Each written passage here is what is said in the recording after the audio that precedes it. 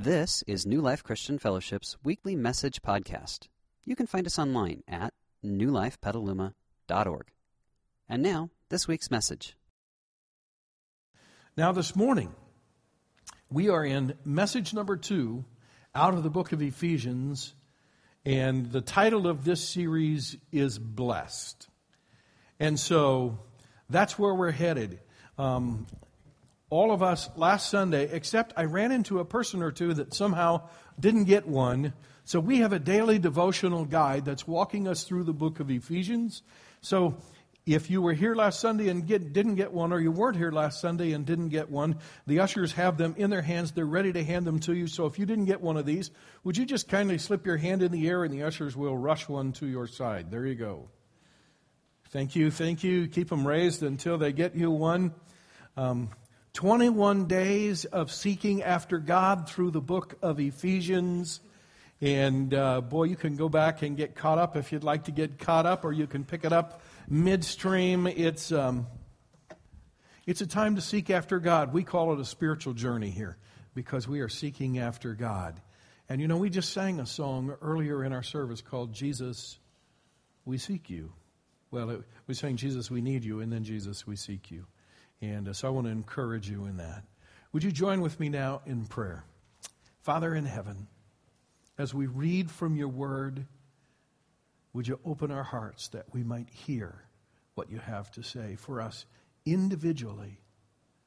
Would you enable us to take the truth of your word, and when we walk out the doors of this building, would you enable us to live what you have taught us here this morning, so that we're not just smarter or better informed, but that we might actually grow and develop and be better people.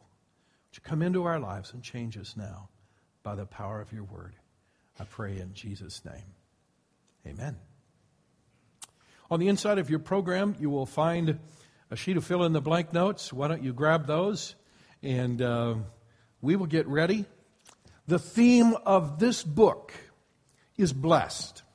And in fact, the expanded theme of this book is God's people are a blessed people. Let's say that out loud. Ready? God's people are a blessed people. And even though Paul wrote this from prison and was in prison purely and simply because he followed Christ, the theme is still, even in prison, we're blessed. That means no matter what we're going through, we are a blessed people. So with that as the theme, then today we walk into this concept of new life. And I suppose if there's ever a church that this should be appropriate for, it would be this one, correct? Because it is the basic truth of all of Scripture, which is why it finds its way into the name of this church, New Life Christian Fellowship. I know you've heard this statement before, that sometimes you don't know what you have until what? Until it's gone or you lose it. And I think oftentimes where we are today, if I don't feel so blessed today, if I will just go back and sort of transport myself in time and say, okay, Ron, what was I like before I decided to follow Jesus? What was my life like prior to Christ coming into my life, or prior to Christ doing something in my heart recently? What was it like before that? And oftentimes when we do that, it gives us a greater sense of a reality of where we are today and what Christ has done for us. And so what the Apostle Paul does is he writes to these Christians in the city of Ephesus, and he says, before I can get you to really understand how blessed you are with this new life, I need in your minds to take you back where you were. So at the beginning of chapter 2, that's where Paul begins, and I'm going to ask you to read it out loud with me, if you would, please. So here is Scripture reading, Bible teaching number 1. Ready? Let's read, beginning with the word in. Here we go. In the past, you were spiritually dead because of your sins and the things you did against God. Yes, in the past, you lived the way the world lives, following the ruler of the evil powers that are above the earth. That same spirit is now working in those who refuse to obey God. In the past, all of us lived like them, trying to please our sinful selves and doing all the things our bodies and minds wanted. We should have suffered God's anger because of the way we were. We were the same as all other people. Wow, that's where we were. If you mark time in your life, that's BC, right? Before Christ. And that's where I was before Christ. And there are 4 truths that Paul wants to give us about our life prior to coming to Christ or prior to becoming a follower of Christ or a Christian. And truth number 1 is this: we were spiritually dead. What does it mean to be spiritually dead? Well, first of all, let's talk about the word dead. When a person is dead, they're unresponsive. They just don't respond. That's one of the ways that we know that they're dead. So it means we're unresponsive. Spiritually dead means then we're unresponsive to the things of God's Spirit. Someone comes along and says, "Hey, come to church with me." And we go, right? Why would I want to do that? There's nothing in us that responds to the things of the Spirit. Someone hands us a devotional guide and says, here are daily readings where you can read from God's Word. There's a suggested prayer that you can pray to God and you can grow spiritually. And we look at that and go, do I have to? Yeah. You know, whatever it is, if it has to do with God's Spirit, when we are spiritually dead, we just don't respond. There's nothing in us that is drawn to that. Now, every person in this room has been there. Some of us might even be there today. And you know, the truth is, even once you become a follower of Christ, is it possible to drift off into sort of spiritual deadness? Yeah, it is.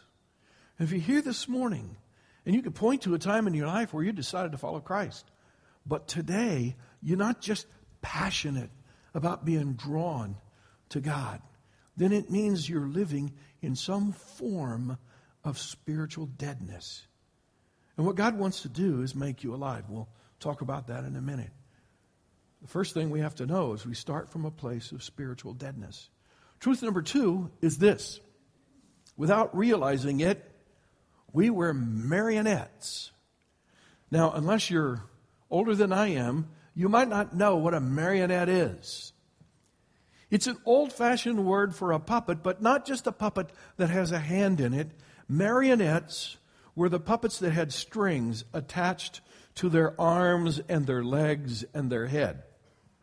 And the person who was running all that was unseen. It was above them, and they would put on shows for adults and children and so forth.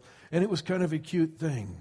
I want you to think about that for a minute, because the passage that you and I read said that we were controlled by unseen powers of darkness that are above the earth. You know the truth? I want you to hear this. In your lifetime, sooner or later, in my lifetime, every single person in this room eventually will come under the control of Christ, or you will be under the control of Satan. There's no middle ground. So the question is, who do you want to call the shots in your life? And you say, I'm going to call the shots myself. Yeah, I'll be my own boss. Well, Paul speaks to that too. Take a look at the next truth. Truth number 3 is this: we were deceived by our own desires. Now, I want to tell you what deceive means. Deceive means you think one thing is happening when what? Something else is happening. And you think, you are calling the shots. Satan's not going to control me.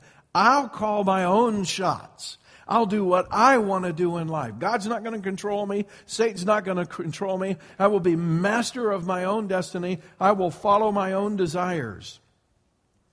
What you don't know, or don't realize, or have forgotten is that both Satan and Christ have the power to plant in your life desire. And you're going to listen to either the desires that Satan plants in your life or the desires that God plants in your life. And ultimately, one or the other will be pulling the strings in your life. Every one of us has been deceived by our own desires. Now, in His grace, God has wired up life in such a way that virtually every spiritual truth, every eternal spiritual truth, is found in picture form over and over and over again throughout life. Have you ever been deceived by your own desires and figured it out after it was over? And you thought, man, this is just going to be great. This is what I want to do. And maybe it's while you were still living at home and your parents said, I don't think you want to do that. And because you were old enough to know better than your parents, right? You said, oh, yes, I do. And they said, trust me, you don't want to do that. Oh, no, but I do want to do that. That'll make me really happy. I just can't imagine anything better than that. And they finally said, okay, if you want to. Now, hopefully, they didn't say that to anything that could be fatal. Usually, parents only say yes when they know the pain will only be short-lived, however intense. And there you go. How did that usually turn out? Sort of like your parents thought, right? Yeah. You get deceived by your own desires. Now, God says, look, you're looking at life down here. You got a very limited perspective. Why don't you trust me? I'm looking at life from up here, and I can tell you what's best for you. So if you just follow what I ask you to do, man, life will work right for you. So guess what? Truth number 4 was this, and that is that lifestyle didn't work for us. Remember when you were a kid and you thought, I can't wait till I get to be an adult. Why? I can do, oh yeah. And you headed off to college. For the first time, you were outside of your parents' purview. And you thought, I can do anything I want and not be held accountable for it. Right? I don't even have to sneak in. I can walk right up to my dorm room, put my own key in the door, and walk in at 4 o'clock in the morning if I want to. And you did. Yeah. How'd that turn out? Some of us took our freshman year over again, didn't we? It just didn't work out that well. And you know the sad part is, by the time some of us woke up to reality, we were addicted. We were addicted to something that ruled our lives, some substance. Some of us were addicted maybe to the opposite sex. We were addicted to immorality. We were addicted to, it's amazing how that when we just follow our desires, and I love the way the scripture read that we read out loud. We did anything our minds and bodies wanted to do. And in the end, here's the application truth. You put all 4 of those together. When we don't follow Jesus, our lives are, number 1, incomplete. We found ourselves saying, there's got to be more to life than this. And you know, a couple years ago, I went back to my 40th class reunion. And I encountered a significant percentage of my graduating class that graduated in 1969, and they are still thinking that if they drank a little bit more or took a few more drugs, they would find the answer to life. And they're still empty. They just don't know where it is. They just don't know where it is. Some of them were not into things like that. Some of them were into sports, playing in sports leagues and so forth and all kinds of stuff. Nothing wrong with that. But they were thinking, if I could just get in one more league and have one more 30-point game in basketball, my life would be complete. No. Our lives are incomplete, often destructive. Yes. And always displeasing to God. Now, friends, if you want a formula for what doesn't work, take those three. If it's incomplete, destructive, and displeasing to God, what chance does it have to work? None, right? Can't work. Destined to fail. And if that's where the story ended, there would be no good news this morning. But the beginning of the next passage begins with the word but. And what's the opposite of death? It's life. And so take a look at where Paul turns. That's what we used to be. Paul says, now here's where we are today. And let's read Bible teaching number 2. And I want you to read it out loud with me too. Ready? Let's begin. But God's mercy is great, and He loved us very much. Though we were spiritually dead because of the things we did against God, He gave us new life in Christ. You have been saved by God's grace. And He raised us up with Christ and gave us a seat with Him in the heavens.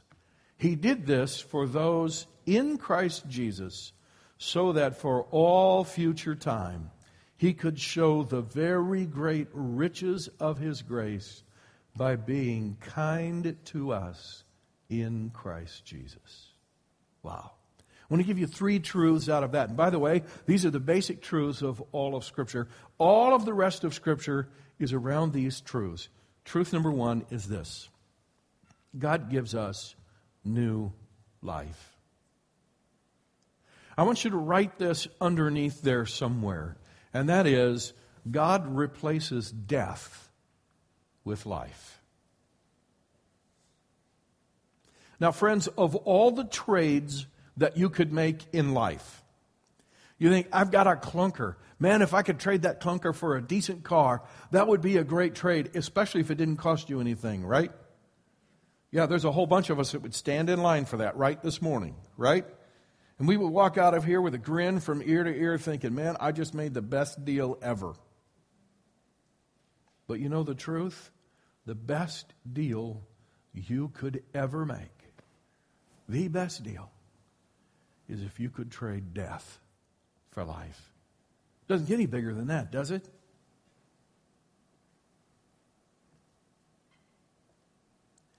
I certainly don't want to bring up tough feelings for any of you who have stood around the body of a loved one recently.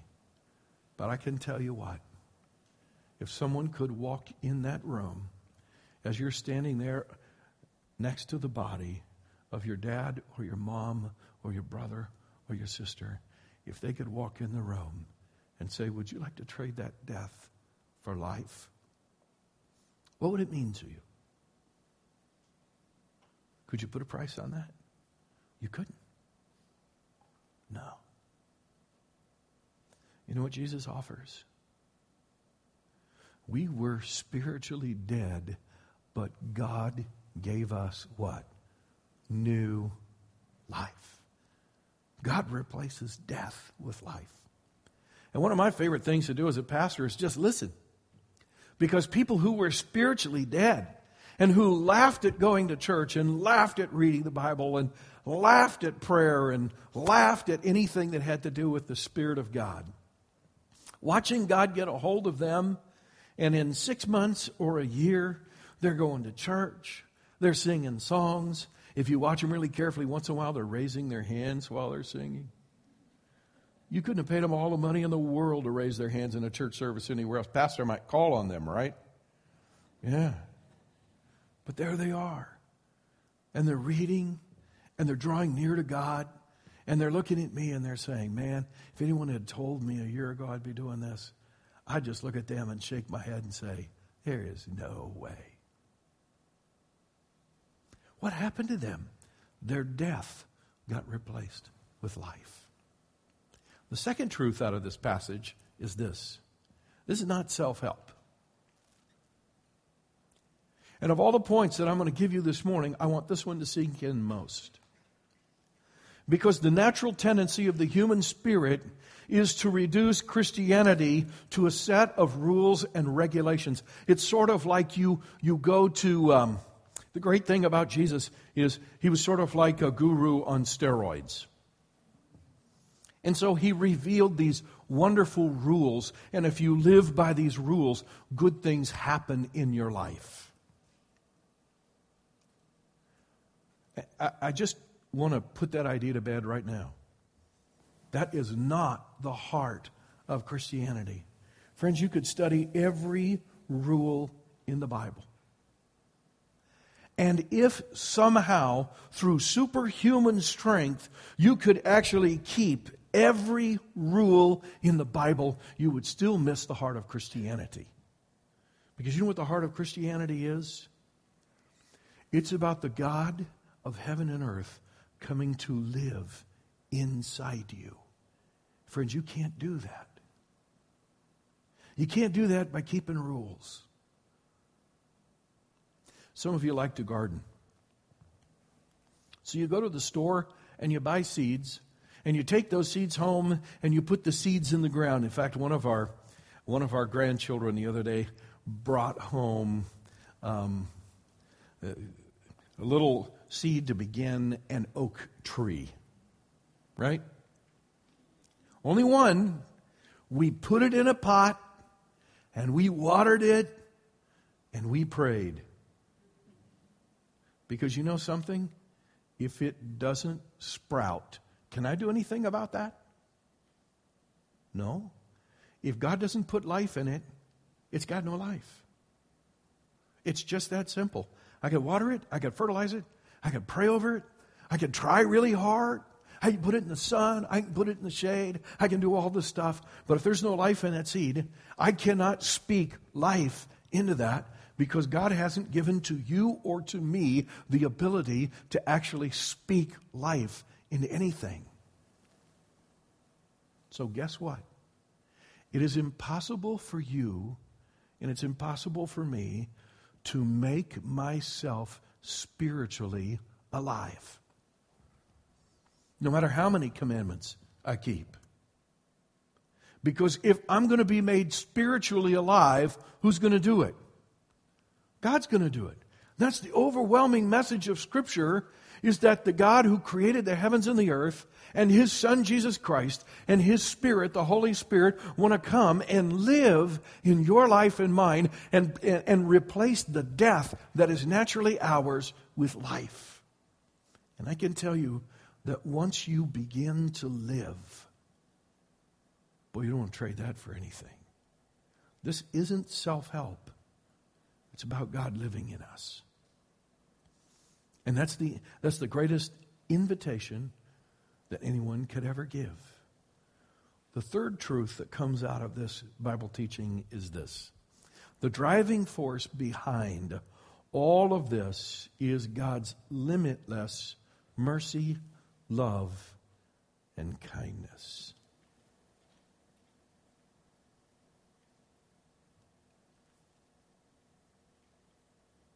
Although I accepted that truth for years, I struggled to understand it.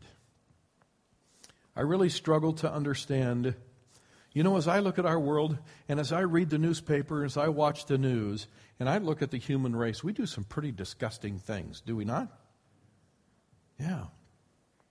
I struggled with, why would God love us? It makes no sense to me. Why would God love us to the point that He would choose to forgive us at the cost of His own Son, Jesus, at the cost of leaving heaven and coming to earth, at the cost of having people reject Him, at the cost of having people laugh at Him, at the cost of taking physical abuse on our behalf, at the cost of the massive pain of crucifixion. And knowing that a big number of people would reject it anyway.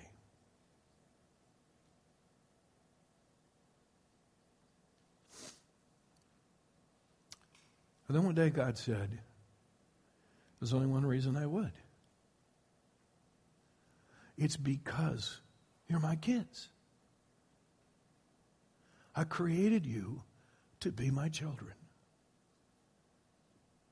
Parents, if you have a child and the child rejects you and the child walks away from you and the child laughs at you and the child gets involved in behavior that's self-destructive, how do you feel? You're heartbroken, right? Yeah. But if that child shows up on your doorstep and says, would you take me back? Would you tell them, come back in 3 days while I think about it? No. The answer, friends, is automatic. In fact, you probably wouldn't just sit and wait for them. You'd go looking for them, wouldn't you? And you would spend countless thousands of dollars to find and help them. There would be no cost too great.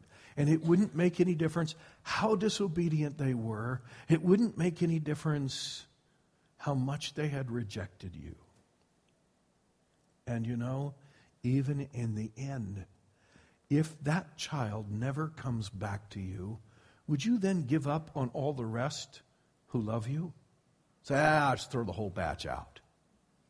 Can you imagine doing that? Well, it's craziness.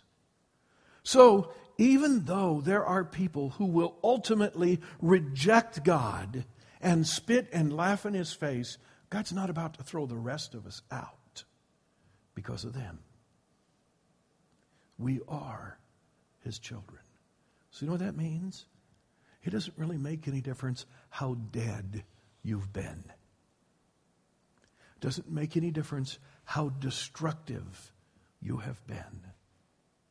Doesn't make any difference how badly separated from God you were by your sin. God's still your Father. He still wants to come and live right here.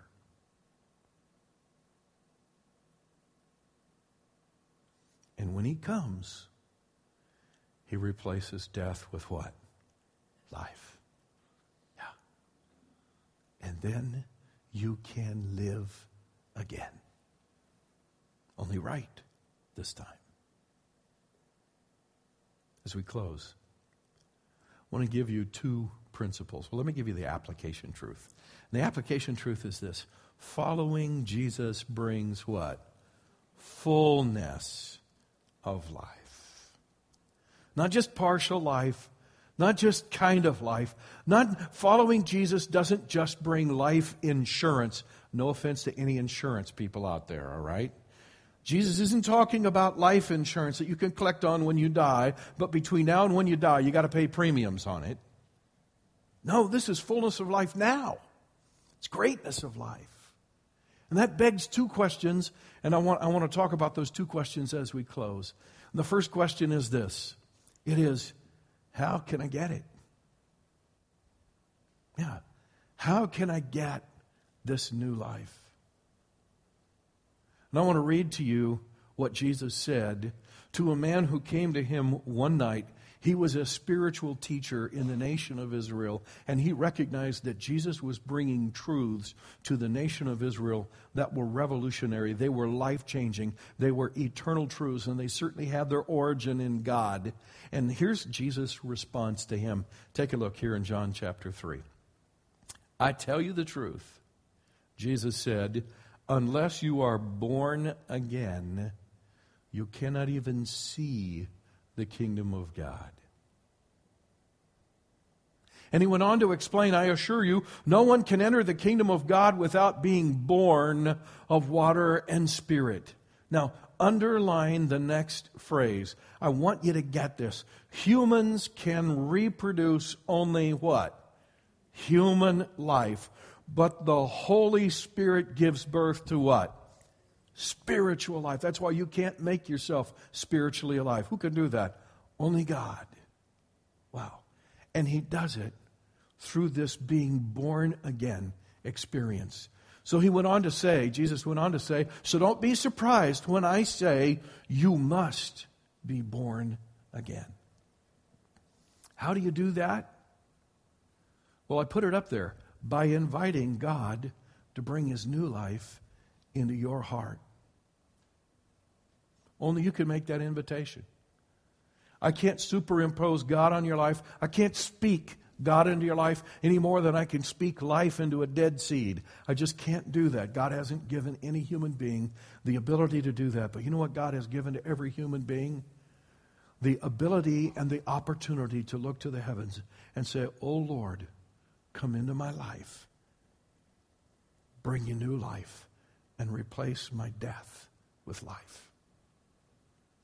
And God comes and He brings His life. There's a second question. Because some of us can point to a time in our life where we invited God to come into our life and He made us spiritually alive. But the second question is this: how can I live out this new life today? Friends, that's not just automatic. You know, when you take the seed and the seed has life in it, and you put the seed in the ground, does it just automatically grow? No, you're probably going to have to water it. You're probably going to have to fertilize it. You're probably going to have to tend it, or eventually it may sprout and die. It may do all sorts of things. But it's not going to live and be productive, because there are things that you have to do with that life to nurture that life into fullness. And the life that God brings into your heart is exactly like that. If you don't nurture it and tend it, it's all the life of God, and it's all right there. But it never amounts to much unless you do something with it. So what is it you can do with it? Here's what you need to do. Take a look. You need to intentionally choose to walk in step with God's Spirit. Let me read this to you, and then I'll tell you a story. Galatians 5 says, since we live by God's Spirit, let us keep in step with the Spirit. You know, perhaps a good question for us to write down is, am I in step with God's Spirit? Have I even thought about that recently? The instrumentalists on our stage, if you look at them carefully, most of them have an earpiece. And the earpiece is there, not only so that they can hear the other musicians and so forth, but periodically, for some songs that they play, there's a click track that goes on in that earpiece. You and I can't hear it out here, but it's basically a metronome, and it keeps them at the right rhythm so they don't get too fast or too slow, and when there's pauses in there, they all come back in together at the same time, and it helps make the music beautiful. What it does is it keeps them in step with each other. I want you to think about that concept for a minute. The Bible seems to indicate that the Spirit of God has a metronome that He wants to sound in our hearts every day. And if we listen to that metronome, we keep in step with God's Spirit, and we live out this new life. But if we don't take time to listen to the metronome, or we sort of pull it out of our ear, you have no idea whether you're in step with God's Spirit or not. You're just walking on your own, doing the best you can by yourself. How do we keep in step? I have to intentionally choose every day. And at what time of the day, by the way? What time? The beginning of every day. I know some of you read your devotions at night. Can I tell you, it's okay to read your devotions at night, but if you wait till the evening to get in step with the Spirit, you blew it. Are you on board with me? It's too late, because now all you're going to do is sleep by the Spirit. The idea is you need to live by the Spirit. You need to walk in step with the Spirit. So even if you read your devotions at night, when you get up in the morning, at least get down beside your bed, get on your knees somewhere, and invite the Spirit of God into your life, and get tuned in to the Holy Spirit so you can walk that day with God. Let's pray. Lord Jesus, for those of us here this morning who have been sort of on the self-help plan, we're doing our best to keep your commandments. We're doing our best to do things right. And we think if we just live holy or pure enough or right enough or we live moral enough or if we have good enough ethics, that somehow that's the secret to life. Lord, this morning we come and we say, now we know, now we understand that yes, the commandments and morals and ethics and all the stuff is good, but it's no replacement for you living in us and bringing your new life. So would you give us grace to choose that life today? And then, Lord, for those of us who maybe have drifted and wandered and the metronome is not really in our spirit anymore, and if it's there, it's very faint and it gets easily drowned out by our own desires or other concerns or things that we want to do. Would you enable us this morning to really turn up the volume of your metronome in us so that we can keep and walk in step with you every single day? Lord, hear and answer our prayers. We offer them in the name of Jesus. Everybody said, amen. We hope you enjoyed this week's message. You can find more information about New Life, including contact information, at newlifepetaluma.org. Thanks for listening.